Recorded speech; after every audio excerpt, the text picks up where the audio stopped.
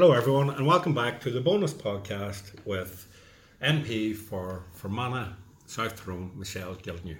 Michelle, who's the most famous person you have in your phone book? Probably Jeremy Corbyn, closely followed by Jerry Adams. Oh, very good. There you go now. If you could be anyone for one day, who would it be and why?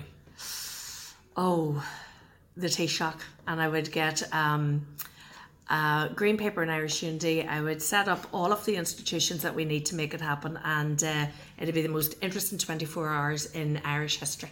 I can imagine. Michelle, what makes you happy? My family. What makes you sad? Poverty and children suffering. Thought you were going to say your family again. Sometimes. If you could only eat one meal every day for the rest of your life, what would that meal be and why? Oh, that's a good one.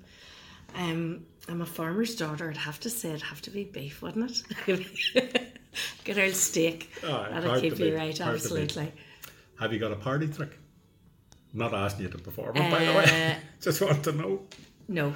You don't? I heard somebody told me once that you were a singer. Oh God, no. No, my brothers can sing. The girls got the looks. Okay. Water or alcohol? Alcohol. No doubt about that. Didn't even have to think about that one. Okay.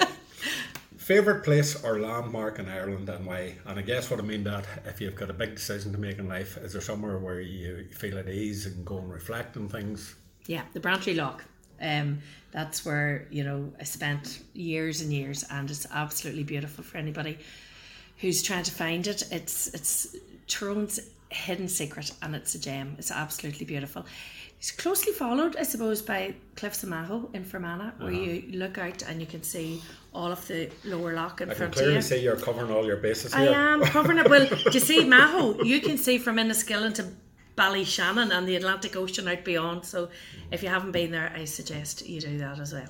Michelle Gildernew, thanks for being a sport, and speak to you all soon, folks. Bye bye.